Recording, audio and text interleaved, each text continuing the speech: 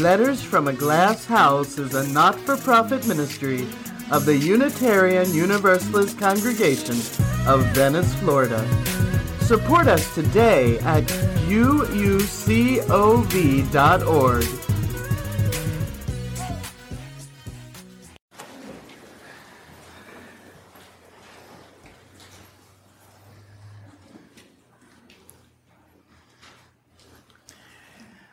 I didn't think much about the difference between kindness and niceness growing up, or through college, or even in seminary.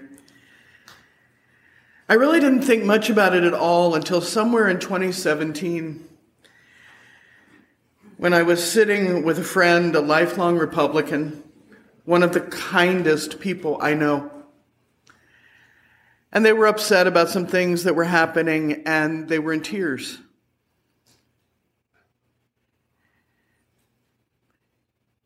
And what they said stuck me to the heart. They said, it just isn't kind. They were talking about a lot of things that were going on in the world. But that was what got them. It just isn't kind.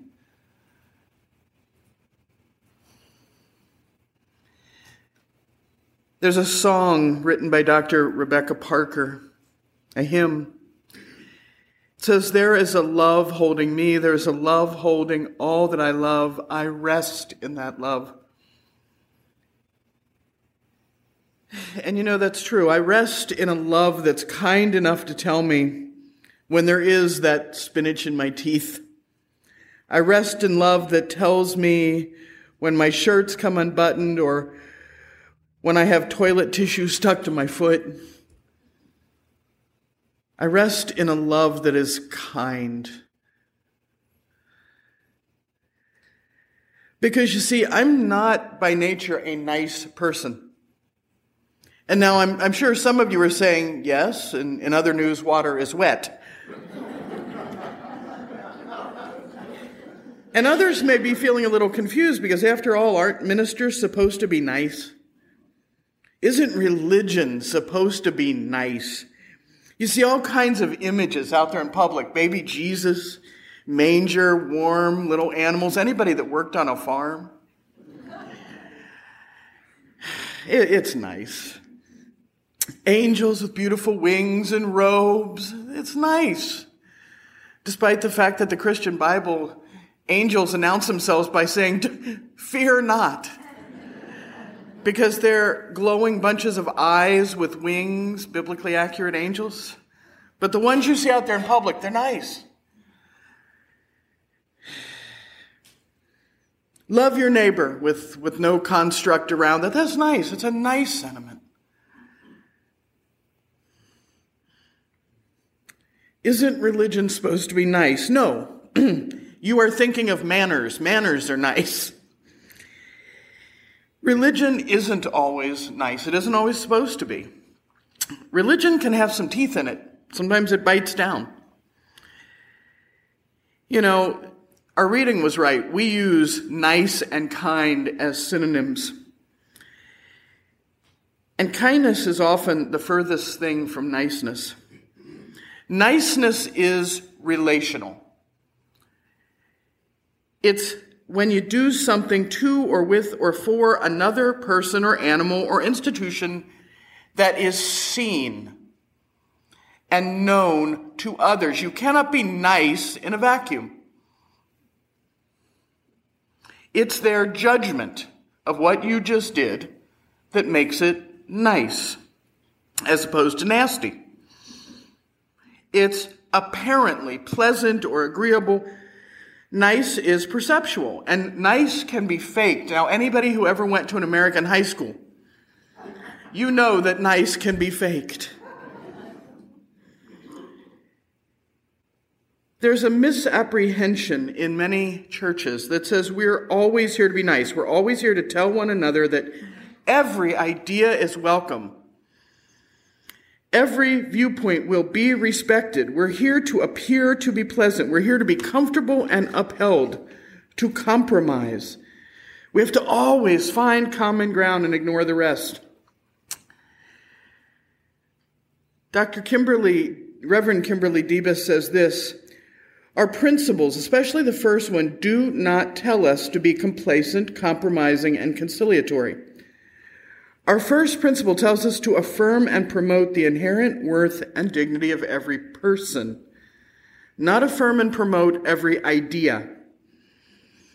In fact, our fourth principle stops that one in its tracks because, let's face it, there are some ideas not based in a free and responsible search for truth and meaning. We are not supposed to be nice. Niceness buys into the gospel of comfort and says we don't want to offend. Niceness is complacent. Niceness doesn't make waves, and it lets people have their own version of the truth. Niceness doesn't want to bother anybody. It says comfort is more important than doing what's right. So why do we on the left side of the theological and political spectrum think that we have to be nice?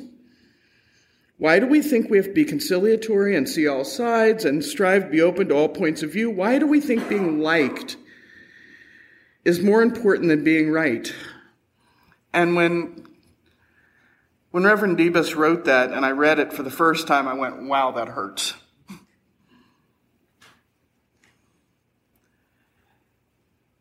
Kindness isn't about being liked or pleasant, even though it's often very pleasant. Kindness is about an internal state of being. Kindness exists even if nobody knows about it. Kindness is a state of heart and soul that says, I really want to do what will do the most good. Kindness makes waves. It isn't afraid to offend. Kindness can be uncomfortable. Sometimes it turns over tables or chases people. Niceness is externally motivated. It is what appears to be.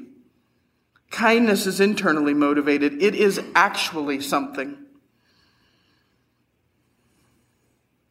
And this is important. And it's important right now. It's important because we have to show up and we have to care. Not because people are watching, but because we're watching. Because we want to do what's right. Like my friend said, it isn't kind, and I'm kind, and I can't do it. Being nice, no matter where you are on the political spectrum, doesn't matter. It does not matter. Being nice isn't what the world needs right now. Right now, the world may need some tables turned over. Kindness demands that we stop being nice, stop pretending that hate is a valid point of view, and right now is the needed time.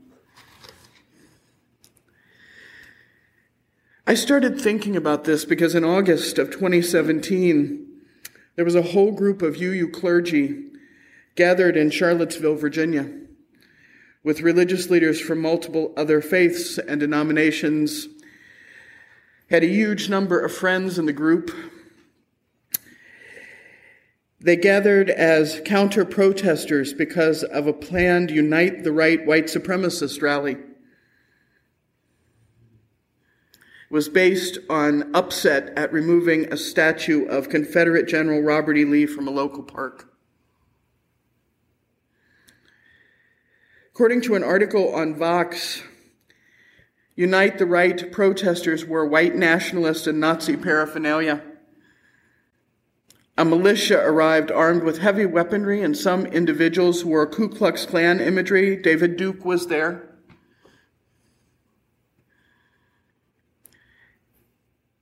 Police attempted to disperse the rally, and both protesters and counter-protesters began to march through Charlottesville. Log cabin Republicans stood with the more liberal Democrats.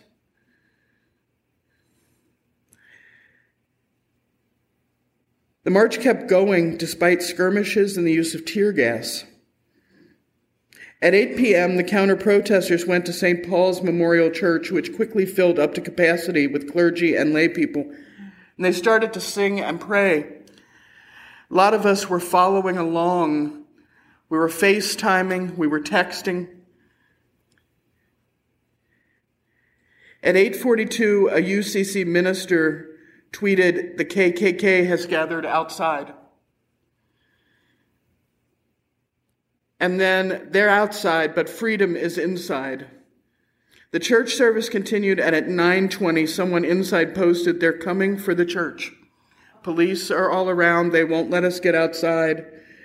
Y'all, the KKK are marching with torches." As KKK members and neo-Nazis ringed the church building with burning torches, the people inside began to sing, "Up Above My Head."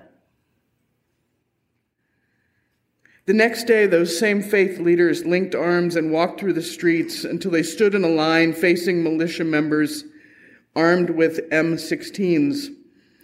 A militia member told my dear friend, UU Rev. Gene Pupke, "We're here to keep those chuckleheads up there," pointing to the people in Nazi regalia, "from the ones down here." The ones down here were clergy members representing multiple denominations and praying. The police did not intervene to keep any of the groups from getting near one another. The clergy weren't nice. They didn't politely listen to the hateful rhetoric of the neo-Nazis or pretend like the alt-right had a valid viewpoint. They prayed and they sang, and they just darn well refused to go anywhere. Our president, Reverend Susan Frederick Gray, was there. Reverend Gene Pupke, Reverend Carton Elliott Smith, Reverend Tracy Blackman of the UCC, many, many others. And in the face of men with guns, they moved to block the entrance to the park where white supremacist rally was scheduled to begin. Men holding Nazi flags and shouting "Heil" pushed their way through them. And they did not move aside. They were not nice. One person died that day in Charlottesville. Another 25 were hurt when a young white male terrorist rammed the peaceful march with his car at 40 miles an hour. One of those hurt was a UU youth from the local church.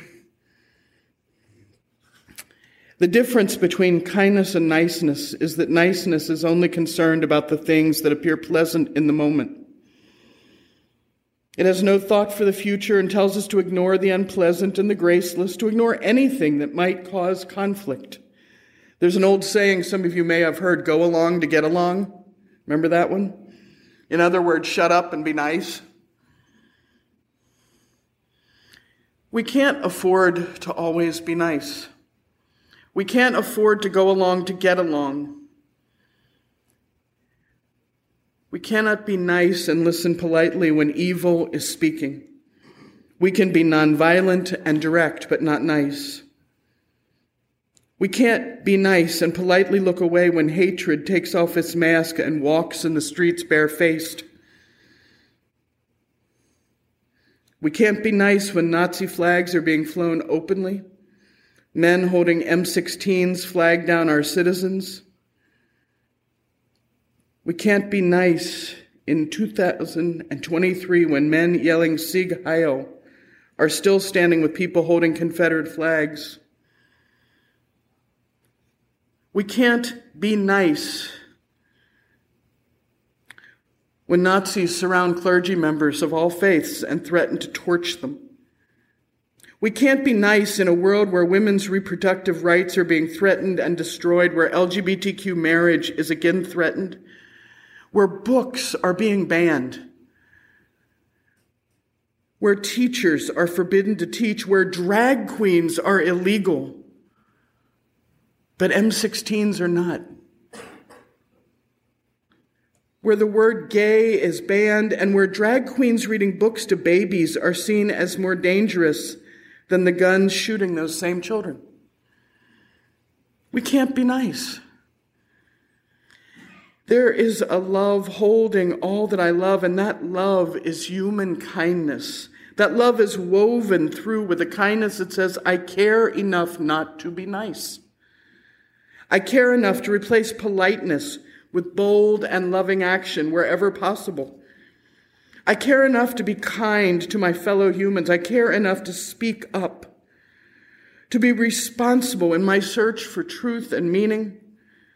I care about the worth and dignity of human beings, about the web of which I am a part. I care enough to refuse to pretend that evil is a valid point of view. Make no mistake, you have to speak up. Because the white separatists, the neo-Nazis, they're not just them and they. They're our neighbors and our friends. They're people we know. They're people we're related to. They aren't all poor or undereducated.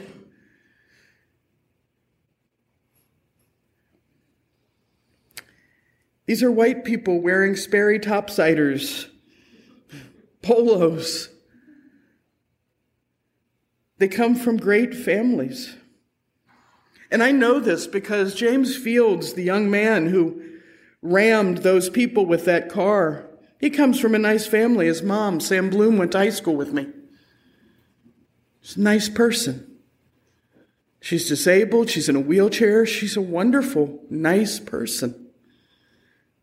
And yet, we can have an impact if we stop being nice and if we do it all together. Democrat, Republican, Green Party, Independent. We can be kind together. We can refuse to simply be nice. When a family member or friend or coworker is racist or nationalist, don't be nice. When white supremacy rears its horrible head, don't be nice. When you are shown what hatred looks like, believe the person telling you that they hate. Believe them. When someone tells you who they are, believe them. And be kind, but do not be nice. Organize voters. Be kind. Work for racial justice if you can. Be kind. Fight for equality. Be kind. Refuse to accept hatred as a valid point of view. Because to paraphrase Pastor Niemöller, if we continue to be nice, when they come for us, there won't be anyone left to be kind. You are needed. Even if it's just to say to your neighbor, that wasn't very kind and I don't agree with you. It can be that simple. It can be as simple as saying to your auntie, your uncle, your grandchild, I love you and I don't agree with you. That has not been my experience. Maybe that's all it'll take. So please, won't you be kind? And the hell with being nice. Amen.